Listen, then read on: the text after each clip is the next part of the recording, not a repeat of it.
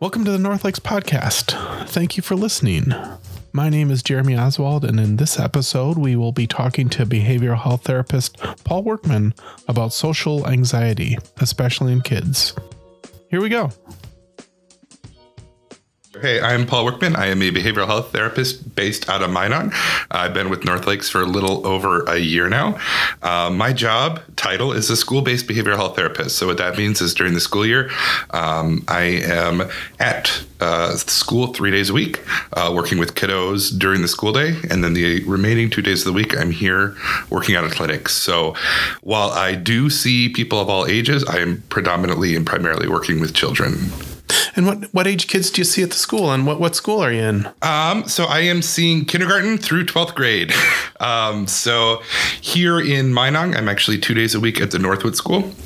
And that is a K-12 school, so I see kids of all ages there. And then on the remaining school day of the week, I go to the Hayward School, where I'm at the intermediate school, which is 3rd through 5th graders, and then the middle school, which is 6th through 8th graders. Do you have a favorite age? I don't mean to make you biased. I know, I think there's definitely cool things about working with people of all ages. So working in community mental health, you get to see everybody. So I've experienced working with kids as young as 6 years old up to adults all the way into their 80s. I think that there's definitely something different about every single age group that makes them super cool to work with. I love the little kids because we get to play a lot. And I think because I was a little bit of an angsty teenager too, something about working with teenagers just really, really hits me the right way, and that's a lot of fun too. Well, and it must be like I'll little full disclosure is when I was in high school, I spent time. I saw a behavioral health therapist. I think we called it a counselor at the time. Sure, but it was kind of neat. You kind of hit the sweet spot that you're not a teacher, you're not a parent, and I don't know. You kind of like maybe they open. Well, I guess it's your job for them to open up a little bit more to you. So yeah. One of the things that I make pretty clear right away, especially with the teenagers that I see at the school, is that I don't work for the school. I work for North Lakes. The school is awesome enough to bring me in. But in terms of disciplinary stuff, all those things considered with the school, that's not my job. That's not my role. And I think that definitely helps. Nice.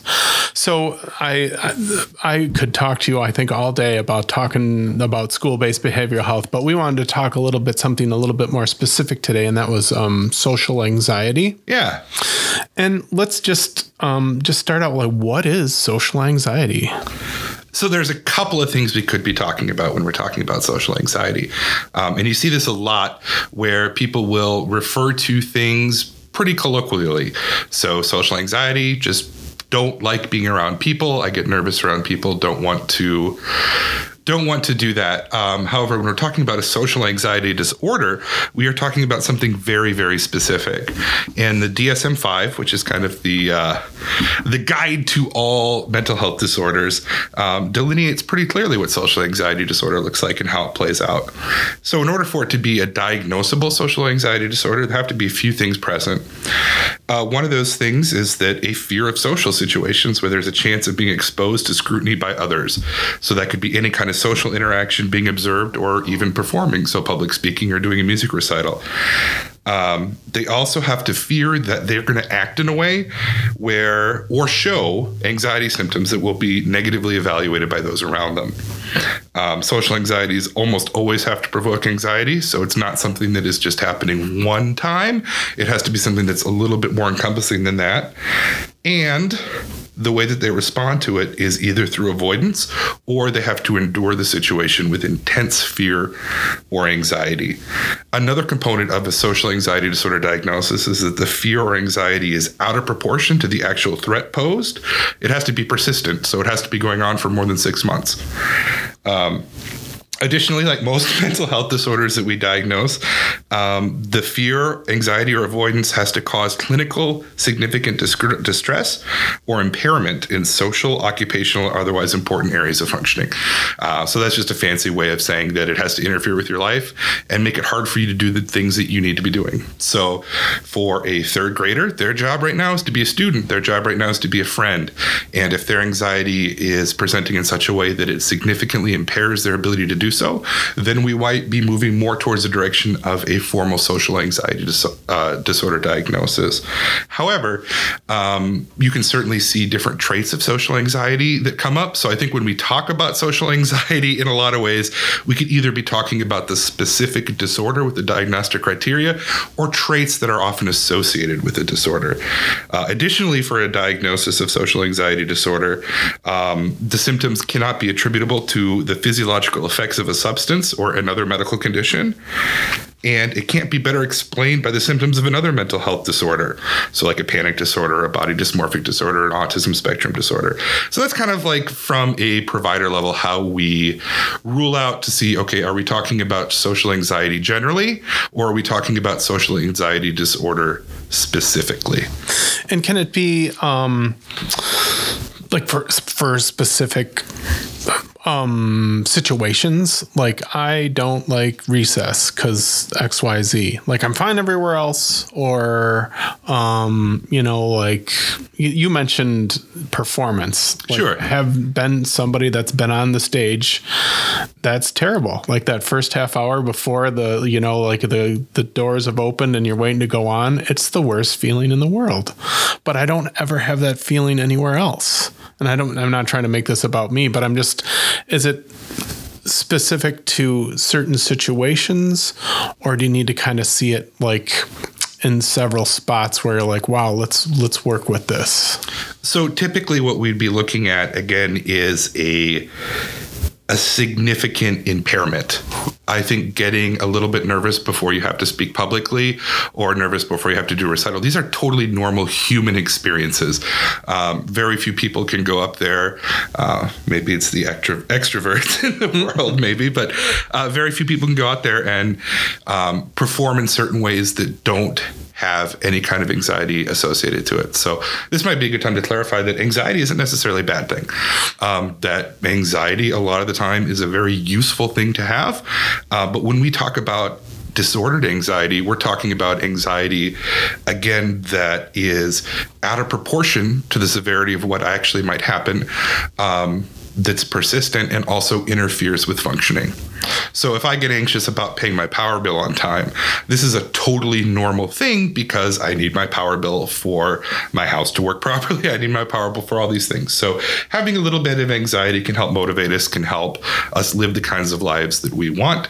But when we're talking about clinical impairment, we're talking about extremes that lead to people not being able to do the things that they need to do. And it's so bad they can't eat, they can't sleep, they're not able to. In some cases, in a lot of other cases, especially when it comes to seeing it in the classroom or seeing it at school, I think we're talking about children primarily here. Difficulty focusing on the content that's being presented, difficulty interacting with their peers, fear of being negatively apprised by their peers, fear of being judged. So a lot of that can get in the way of their ability to function in the classroom, their ability to participate as students, and in some cases, too, their ability to participate as friends. One of the interesting things, too, about the social anxiety diagnosis is that when it is diagnosed in children, you also have to see it apply to peer relationships, too. So it can't be with just adults. So they're having troubles with the other kids in the class. Or sure. Not troubles. Not necessarily troubles, but fear of how the other kids in the class will view them. Sure. And so is there a typical kind of kid that this affects, or who does it affect? So I was actually researching this before we came up to meet here. And one of the interesting things I found out is that it can affect basically everybody, but the prevalence rates in children under the age of 12 are pretty low. Typically, you start to see it peaking out more during adolescence. You alluded to your time in high school. I think high school is a pretty rough time for everybody. And that's when a lot of those things can appear. Interaction with other students, interaction with staff, fears of anxiety. So yeah, while you can see it in younger kids, typically it starts to appear more into adolescence. And so it's something, you see it a lot in the school. I see social anxiety traits for sure. Okay. Like we talked about the distinction between the specific disorder versus some of those traits. Got it. So if you're experiencing this, what are some behaviors can it bring about? Are there is that a simple enough question? Or? Sure. No, that's a good question. And I think it's interesting that you went on behaviors, because when we talk about how social anxiety presents, we're really looking at three different realms primarily. So behaviors are for sure one of them, like you mentioned, but we're also looking at physiological presentations and then cognitive presentations. So we can just go through them really quickly here. So the physiological presentation would be body feelings, the way it feels in your body. So when you see social anxiety disorder or traits in children, a lot of times it presents physiologically. So talking about autonomic arousal in social situations. So heart rate is increasing, heart's beating faster, there's sweating, there's flushing, there's nausea, abdominal problems, muscle tension. So this is a physiological realm that social anxiety can manifest itself. And then behavior, like you were talking about, you see it a lot of the time as avoidance behaviors or irritability, angry outbursts, crying, clinginess to the parents, or overcautiousness. And then cognitively, one of the realms where social anxiety will also manifest is they may have concerns about social evaluation, and they're likely to interpret social situations in a more threatening manner. So kind of this trifecta, these three different realms of physiological, behavioral, and cognitive are all different ways in which social anxiety can present itself. And so what causes it? Do you know, like why, you said it could affect anybody, that, it's usually after 12, but any idea, what brings it about? So that's a really, really tough, complicated question, especially when you're talking about the etiology of mental health disorders. So what brings them about? Where do they come from? And I figured you were the one to ask. Well, it is very complicated. So for one, we can't study specifically what a causal relationship looks like, because that's super unethical, because we'd be going out and giving children or trying to give children social anxiety disorder on purpose. And that's a huge no-no, right? Mm-hmm. So a lot of the times we just have to look at studies and research to see kind of what different components can be in place where we can have predictors, or what things are typically associated with social anxiety, so we can kind of see what's going on. And a lot of the things that are in place are genetic components, or like a family component. So we know with most anxiety disorders that if other people in your family have it, you're more likely to have it. So there's definitely a genetic component, but there's a huge environmental component as well. So a way that I like to look at it is that a lot of the time people can have a quote unquote genetic predisposition for things, but the environment exists and turns those genes on or turns those things on. So just because you may have a family history of a disorder doesn't mean that you are for sure going to get it. And just because you don't have a family history of a disorder doesn't mean that you won't get it either. So there's certainly some stuff at play with the environmental stuff or the environmental concerns. Children who get bullied have higher levels of social anxiety disorder, or if they get teased.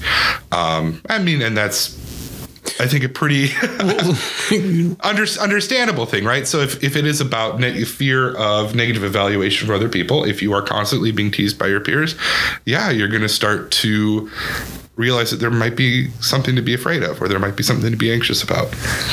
Yeah, that's a pretty real thing. I mean, yeah. And then on top of that, you can add just basic temperament as well.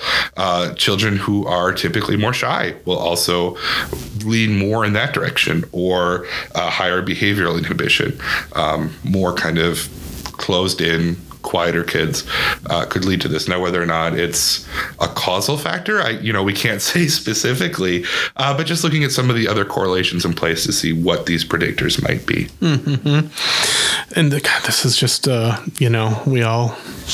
somebody must have liked high school. But I mean, what our school, I guess I don't know. I remember when I was in high school, there were some people out there who would be like, Paul, you better You better enjoy this while you have it, because high school is going to be the best time of your life. And I remember thinking to myself, oh boy, I sure hope not. Goes downhill from here, huh?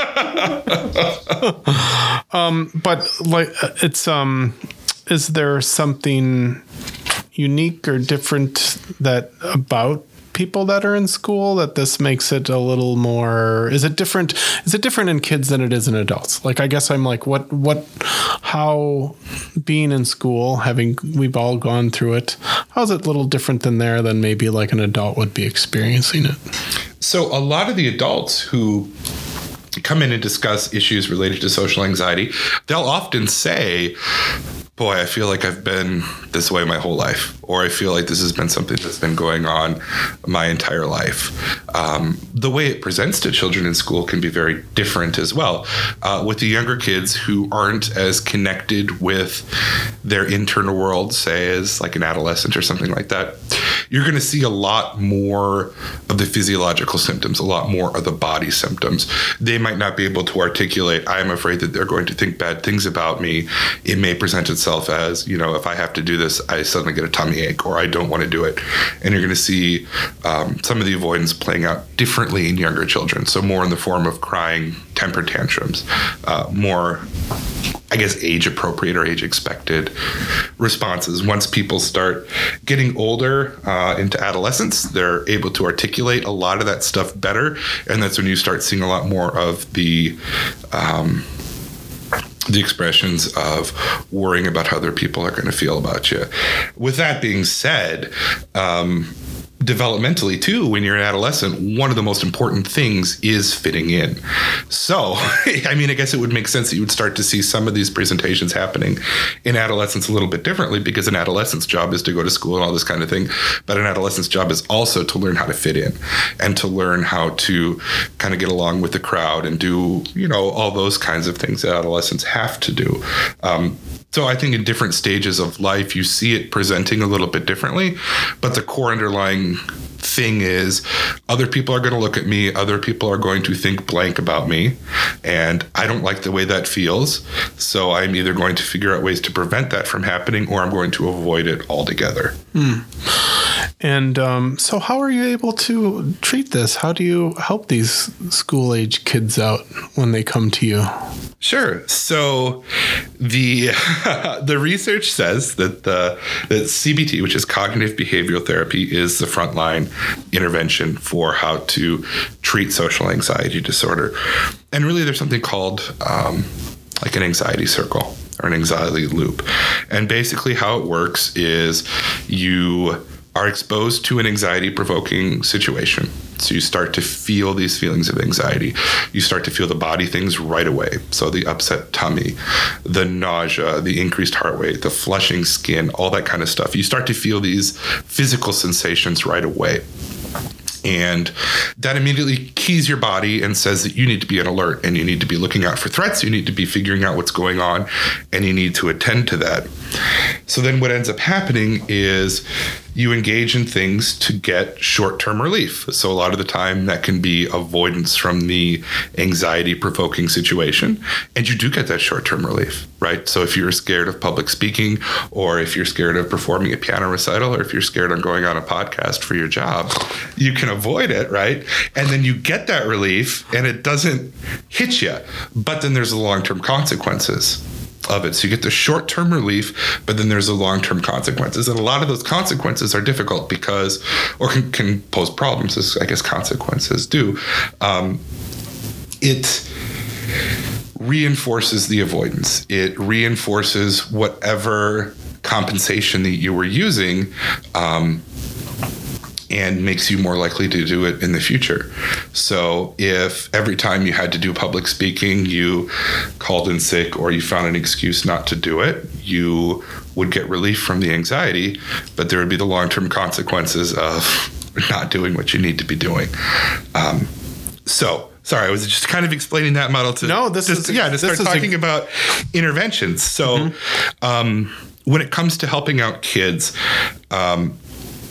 the big things to do are some social skills training. So how do you talk to people? How do you have interactions with people? And of course, this is all dependent on how the social anxiety disorder or the social anxiety presents itself.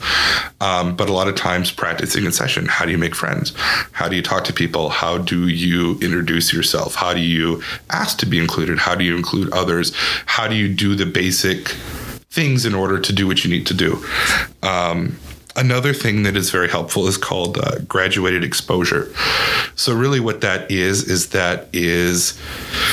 retraining that loop that I just talked about. So it is finding things that provoke anxiety, but not too much, but also not too little, because it needs to be enough to reprogram what you're doing so that those long-term lessons get learned differently.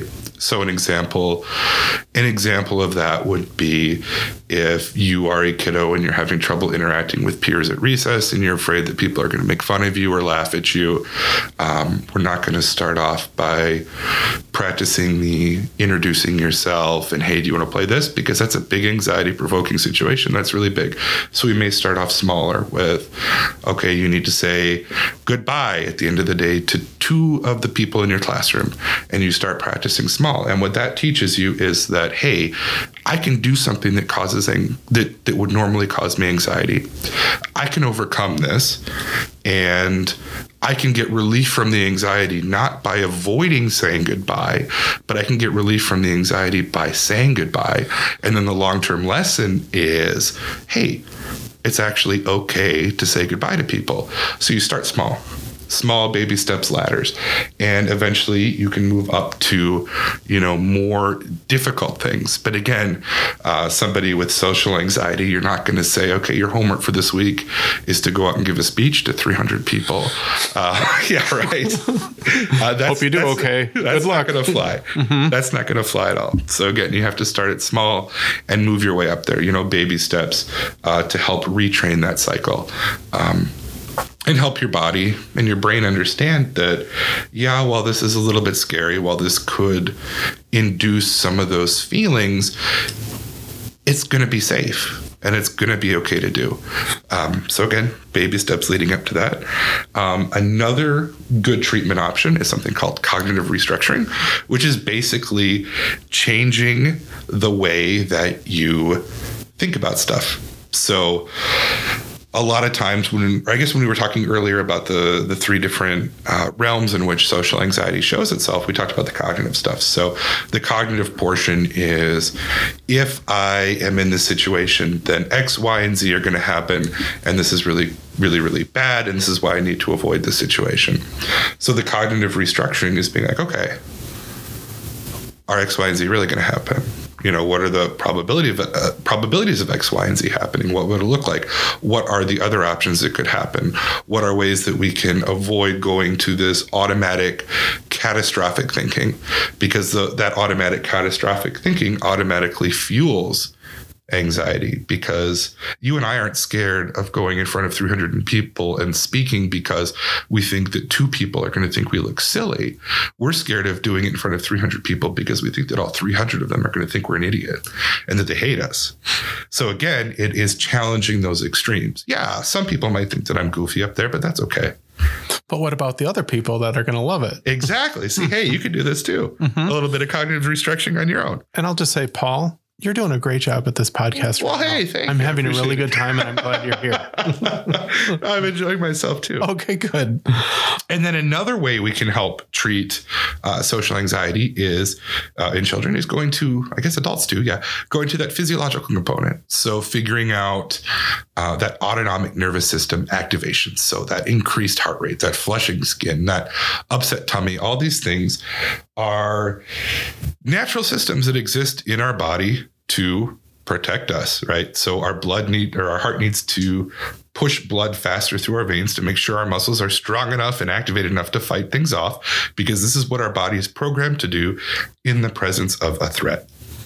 So there can be a lot of training for mindfulness or different ways to calm down your body to bring your body out of that elevated physiological state, because that elevated physiological state can affect the way you think about the anxiety too. Because if you might like this.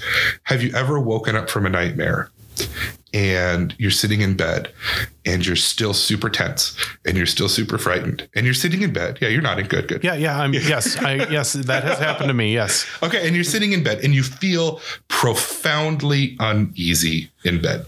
And you can sit there and you can be like, wow, this was a dream. This was a wild dream that was crazy. And even though intellectually, cognitively, you know that what you just experienced was a crazy dream that isn't actually happening, your body doesn't. Your body's still got all those stress hormones going through it. Your body is still activated. Your body is still agitated. So even though intellectually, even though cognitively, you can be like, there is no threat, your body's going to be like, whoa. Wait a second, though. I'm activated right now. There has to be a reason why. So treating some of the physiological symptoms of anxiety too can be really, really, really helpful because, you can't just talk your way out of everything. It's about bringing your body down too, because when your body feels good, your brain's going to be able to follow. So you need to, so how do you do that? Like, do you just you said mindfulness, that was one thing. Yeah, mindfulness, a lot of intentionality, slowing down, deep breathing is a really good one. One of the things I like to do with kids, especially because kids aren't super excited about sitting in a chair and slowly breathing in for 4 seconds, holding it, slowly breathing out for 4 seconds. That's not something they want to do. So what I found works really well with kids is bubbles. Yeah. Bubbles. Yeah. Uh-huh. Remember, you got the little plastic wand and you blow the bubbles out. I have some right here. No. But what you can do is turn it into a game. How big of a bubble can you blow right now? And what are a few things you need to do in order to blow a big bubble? You need to slow down. You need to have a lot of air in your lungs to fill up the bubble, and you have to exhale slowly. If you blow out into the bubble too fast, it's going to pop. So you have to have just the right rate of breathing to fill up the bubble. So I love that. That's just and then even if you don't have the bubbles with you, you can be thinking about how you would do it. Oh, exactly. Sorry, I didn't mean to steal your thunder there. It's all good. It's all good. I mean, that's a really great way to do it too, to help slow down, help calm the body. Another thing is progressive muscle relaxation, which is really going through different muscle groups in your body, from your toes all the way up to your temples, and flexing and holding those different muscle groups at once as tight as you can, and then letting it relax. And this can help you calm down. This can help your body feel like it's less in that threat state. And then another good thing too is just grounding exercises too. So where am I right now? I like to do a 5 senses, 5 things. So engaging with your 5 senses and finding a few things for each sense in the room that you didn't notice before. And this can really force you to get out of your head, get out of that agitated, get out of that activated state, and be more in the present. And the present, at least I hope so, in the therapy room is a safe space. So bringing your body back into a safer room, a safer area, a safer space. And those are all different ways you can physiologically address those symptoms of anxiety. Oh, wow. I feel better already. Just even having you, the bubble thing. I'm keeping that one.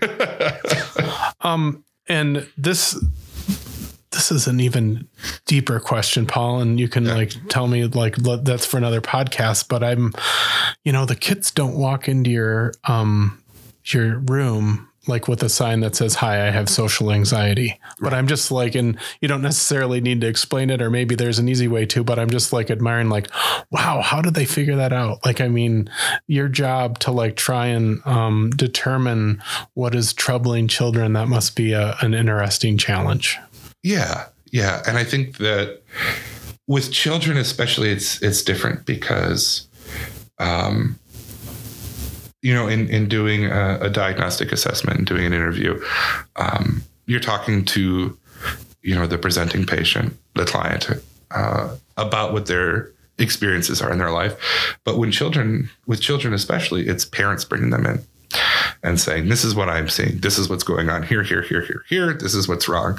And a lot of times the kid will have, especially as they get older, the kid will have their own interpretation of things.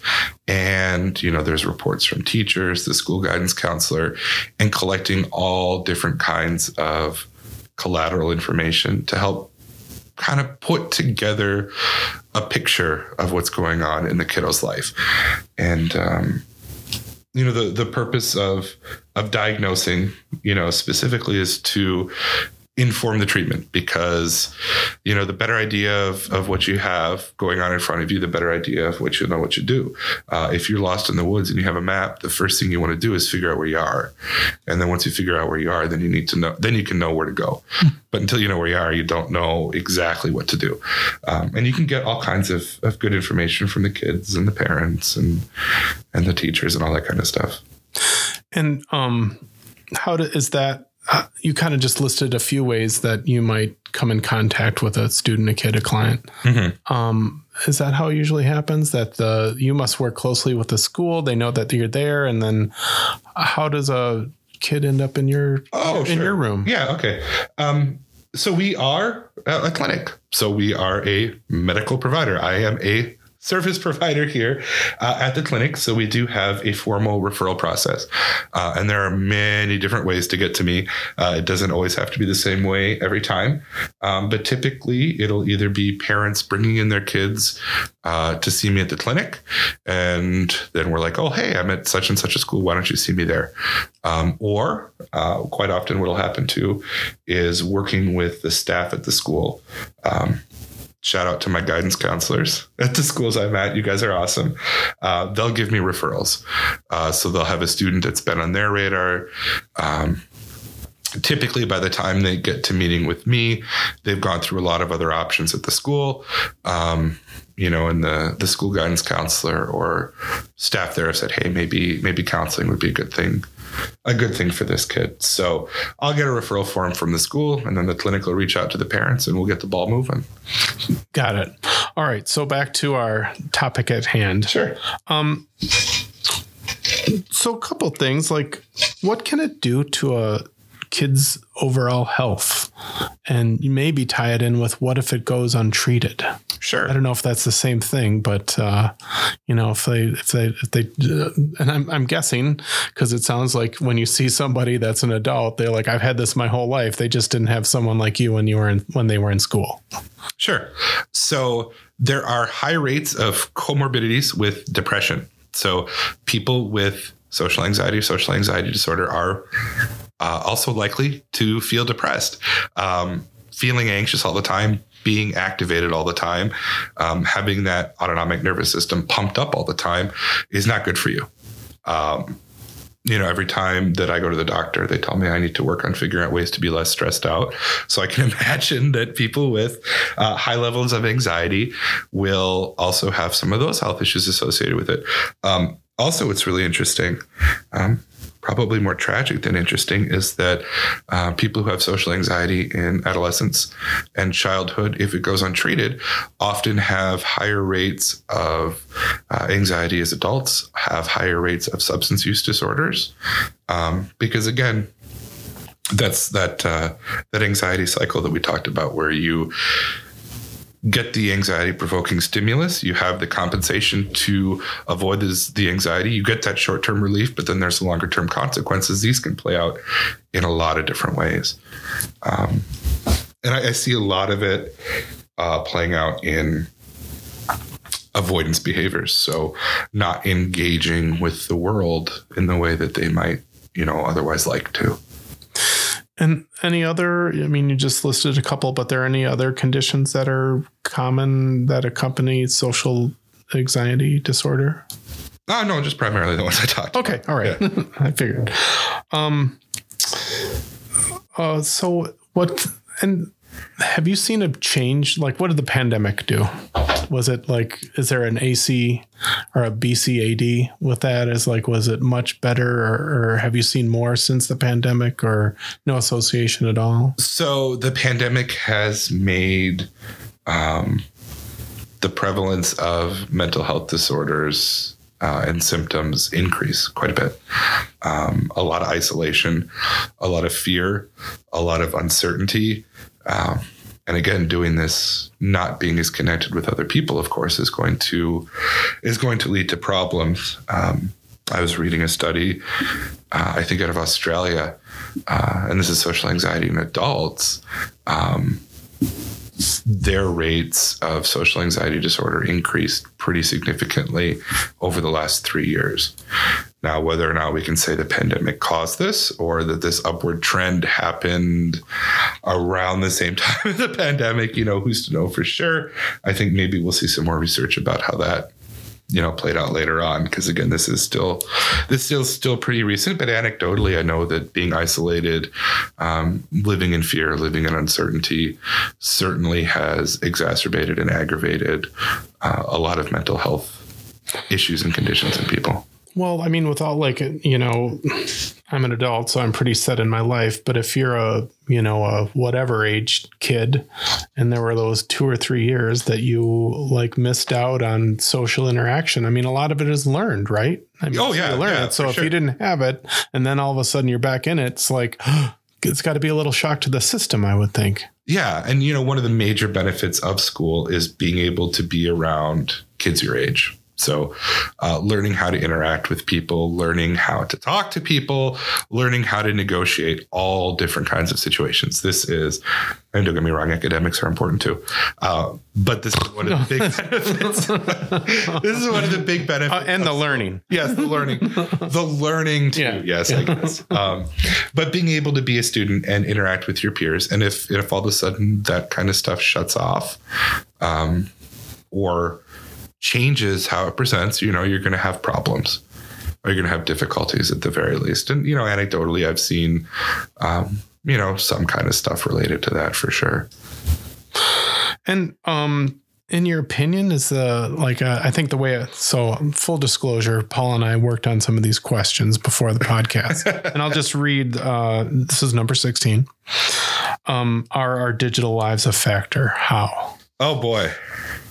You get me going for a while. Okay. Of course they are. Of course they are. So when we're talking about social anxiety, the primary thing is that fear of negative evaluation from other people. So when we're looking at social media, a good amount of social media is about fishing for those positive reactions from people. It's about fishing for likes. It's about fishing for shares. It's about, in a lot of ways, presenting your life in an accurate-ish way, but presenting the best part of your life, presenting your highlight reel to the world. I'm here on this earth 24 hours a day, and I don't really post on social media. But, if I did, you'd be getting 30-second increments of the best parts of those 24 hours typically. And I think that social media can lead to issues related to self-esteem, especially in teenagers. Most little kids aren't on social media. I guess most social media platforms do have in their EULA that you need to be 13 or older to use them too anyway. So let's just talk about adolescence here. People present an idealized version or an idyllic version of what their life looks like or what they think it should look like. And when you are constantly surrounded by this in your peer group or whoever you happen to be connected on social media, you can get stuck in this idea of, well, I don't know if I really measure up to that.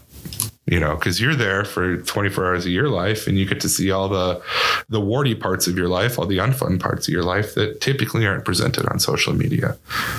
So I think that social media can have an amplifying effect in the way that it unfairly or maybe disproportionately represents some of the good things. Because most of the time people are going on social media and trying to show the good stuff. Probably more so than the bad stuff and the struggles. And I should say that I am painting with a pretty wide brush here, and that there are people that for sure engage with social media, with honesty and sincerity. But in a lot of ways too, you can see some of these, unfair representations, let's say, or inaccurate. I know that in meeting with a lot of adolescents, for sure, Snapchat, parts of Snapchat can be difficult for them to navigate because you've got your Snap score, which keeps track of how many people you're messaging, how many people you're engaging with. And that's always kind of this number that goes there. You've got Snapchat streaks that you have to maintain with people. They have it built into this thing where they let you know who you're messaging the most. And then it also tells you whether or not they're messaging you the most. So there can be. I didn't even know. Yeah. Yeah. Jeez. Uh-huh. So you can. So it's a contest.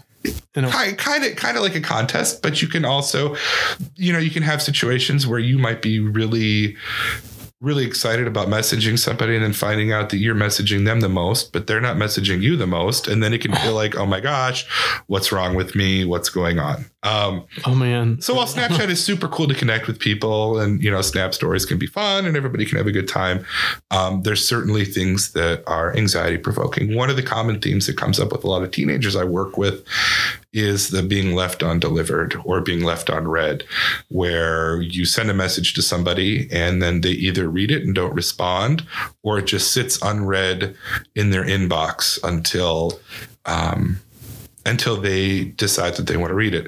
And of course, because of some of that catastrophic thinking you and I were talking about earlier, it's not, this person that I messaged didn't respond because they were out to dinner with their family and they didn't want to pull out their phone. It is, they didn't respond because they hate me. Right. Well, and then I'm like, if you're at school and you're doing it at school, you're like, then you see that person, and you're like, well, I don't want to talk to them until they read my message. Oh my gosh. Yeah. Wow. Yeah. So there can be there can be a lot of ways, for stress and anxiety to play out. And I don't know necessarily if Snapchat itself is causing this. I think that it certainly presents new ways for people to feel anxious.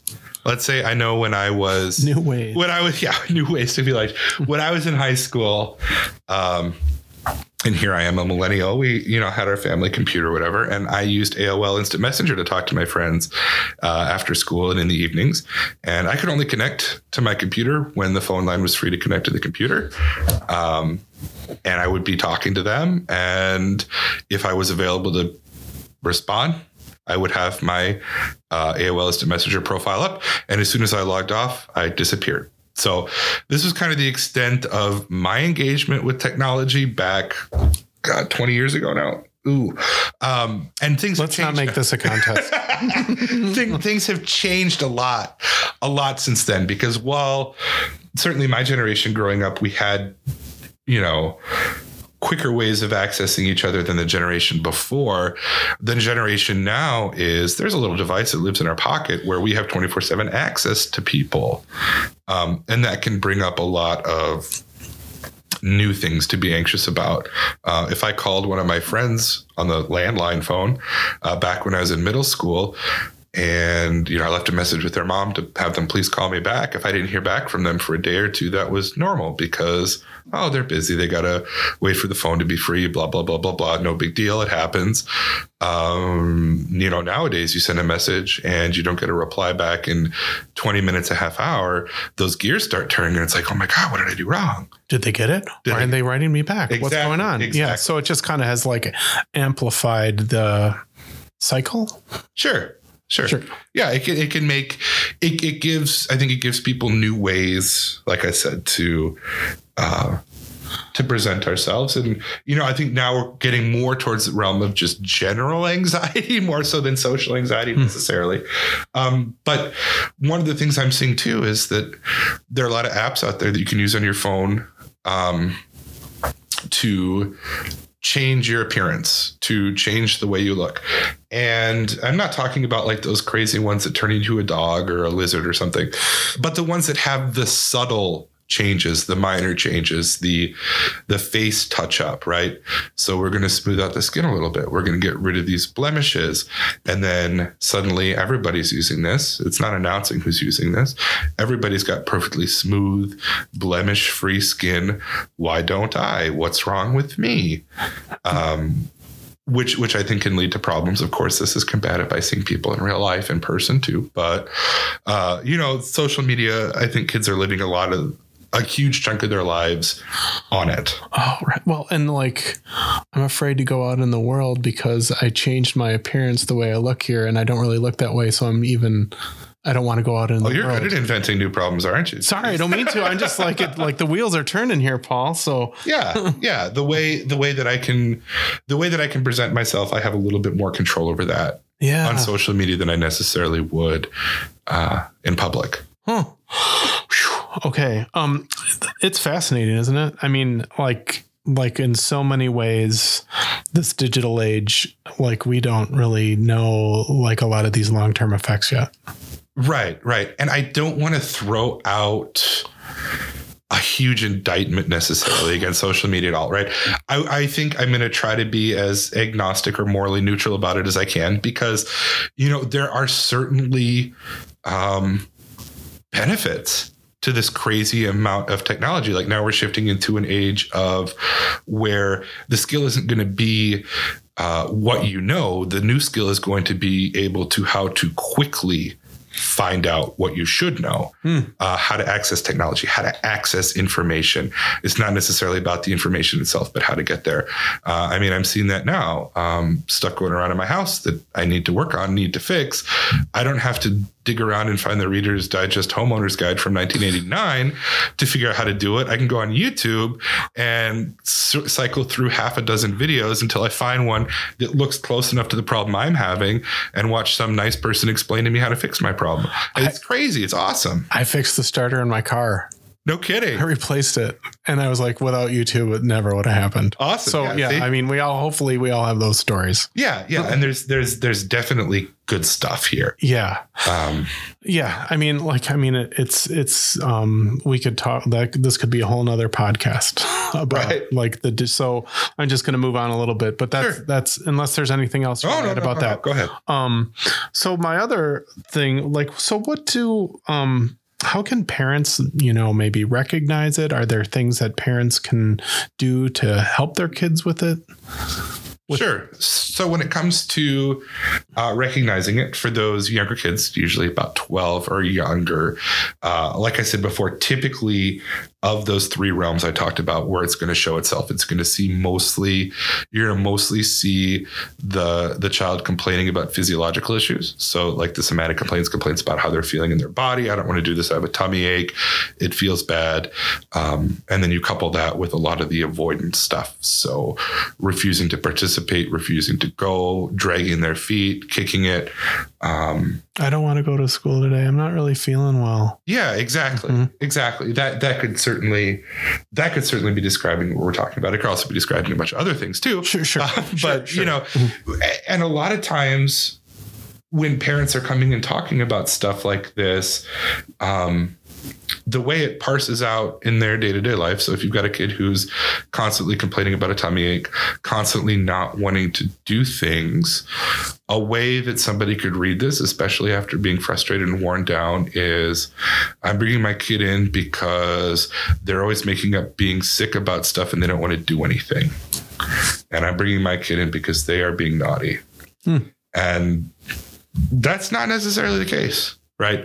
What may look like naughtiness, what may look like obstinate behavior is, in fact, that avoidance behavior to try to bring around that short-term relief from anxiety. So a lot of times, it's important to stress the idea that, okay, what you may be seeing in your kid is frustrating. It may feel like defiance. It may feel like disrespect, but the kid is using the best language tools that they have and the best tools that they have available to try to solve the problem, which is wanting to try to bring on that short-term comfort. So again, the purpose of counseling, the purpose of therapy is to help, number one, figure out what's going on. So look in the woods, see where we are on the map, where to go, and then figure out better ways of handling these distressing or anxiety-provoking situations that don't necessarily have, those troublesome long-term consequences. So in terms of, with the younger kids, look out for those temper tantrums, look out for that, my tummy hurts, I don't want to do this. With older kids, teenagers, a lot of withdrawn behavior, a lot of isolation, a lot of kind of slow one-word answers, not necessarily wanting to engage with conversations about it. Because again, if one of the hallmarks of social anxiety is fear of people viewing you poorly, if you start suddenly saying, hey, I'm really scared of everything, or I'm really scared of going to school, I'm really there's that risk that the person you're sharing it with might judge you or might look upon you poorly. So it can be difficult to suss out necessarily what's going on right away, because in this case, a lot of the symptoms can be treatment interfering.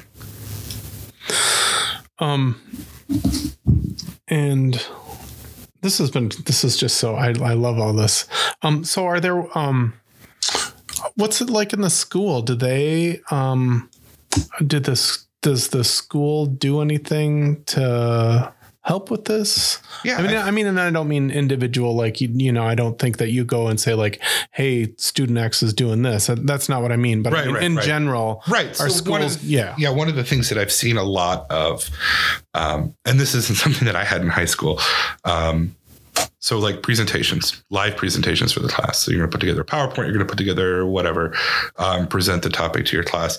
Something that I've seen a handful of teachers doing, which I think is awesome, is they give the students or the students groups options of either presenting live or recording it. And then showing a video to the class. This is great. I think this is super cool. This allows kids to share the information without necessarily being on the spot. One of the ways that I've seen kind of an example, and I don't remember, when you were in school, did you guys ever do popcorn reading? Where you'd have like a passage from the book that you needed to read, and it would go, person A reads one paragraph, and then they move next in line to the next person to read the second paragraph out loud, and then the third paragraph out loud. Did you ever do that in your classroom? No, I volunteered. They were like, would anyone like to read? And then I can remember one teacher saying like, it might be easier to understand if you didn't do the voice. Well, clear memory. I've had some students, kids reporting that like they will see the impending line of it's going to be my turn in 3 paragraphs, and they will go ahead in the reading, and they will find the paragraph that they need to read. And because they don't want to mess up any words, because they don't want to be surprised, because they don't want to screw up how it's coming out, they will be reviewing their paragraph ahead of time while the other kids ahead of them are reading theirs out loud. So what ends up happening is that the kid who was reviewing their paragraph, who was really anxious, really nervous about sharing this in class or, being called on to read, they're not paying attention to the other paragraphs being read before theirs. They're only making sure that they can avoid surprises, that they can help get that short-term anxiety relief. And again, the long-term consequence of this is they don't know the material that was ahead of them. So I've seen a lot of like the popcorn reading disappearing in classrooms, which is really good. Being called on the spot can be really, really harmful or difficult for kids with anxiety. Another thing is group projects. Picking a group versus being assigned a group. A student with a lot of social anxiety, if they're being told that they have to pick a group, they're going to, nope, not want to do that. You're shaking your head. Yeah, that would be tough. Though that's not to say that students should never have to, right? Because again, being able to pick a group and being able to interact with people and engage with people is an important skill to have as an adult. Being able to go up to somebody and say, hey, I'm Paul. This is what I do. This is what I'm here for. These are all skills that need to be developed. But I think that there are teachers out there who are finding a good balance between putting kids on the spot and terrorizing them and traumatizing them. And then also making sure nobody's feeling like the spotlight's on them if they don't want it. Sure. And so just another thought that kind of ran into my head here, and I haven't been in school in a long time, but I mean, some kids are mean, so like, I'm not, like you were saying, like there are bullies out there, and like, I mean, yeah, I can bullying, like the bullying for sure can lead to people developing more issues related to anxiety or social anxiety. But I mean, like, even like when you're talking about this popcorn reading, like, Yeah. and I was probably one of these kids. If someone messed up, that's hilarious, like, and that's, I mean, but that happens everywhere. So is part of the trick then knowing like, yeah, maybe you will mess up and people are going to laugh, but like that's just happens. When I was talking about like that graduated ladder, we go from small to big, that's on the big end, right? The person outwardly ridiculing you, because that's the greatest fear of anxiety, is that people are going to ridicule you. So yeah, I think in some respects it's probably useful to be able to develop a thick skin, because the world will have jerks in it. The world will have people who can criticize you. But in terms of like, yeah, let's just allow this behavior right now because it's probably good for them in the long run. Yeah, probably not. One of the things that I've seen schools do too is stuff related to anti-bullying. And the best anti-bullying curricula, the best anti-bullying programs aren't programs that say, don't bully, don't be a jerk.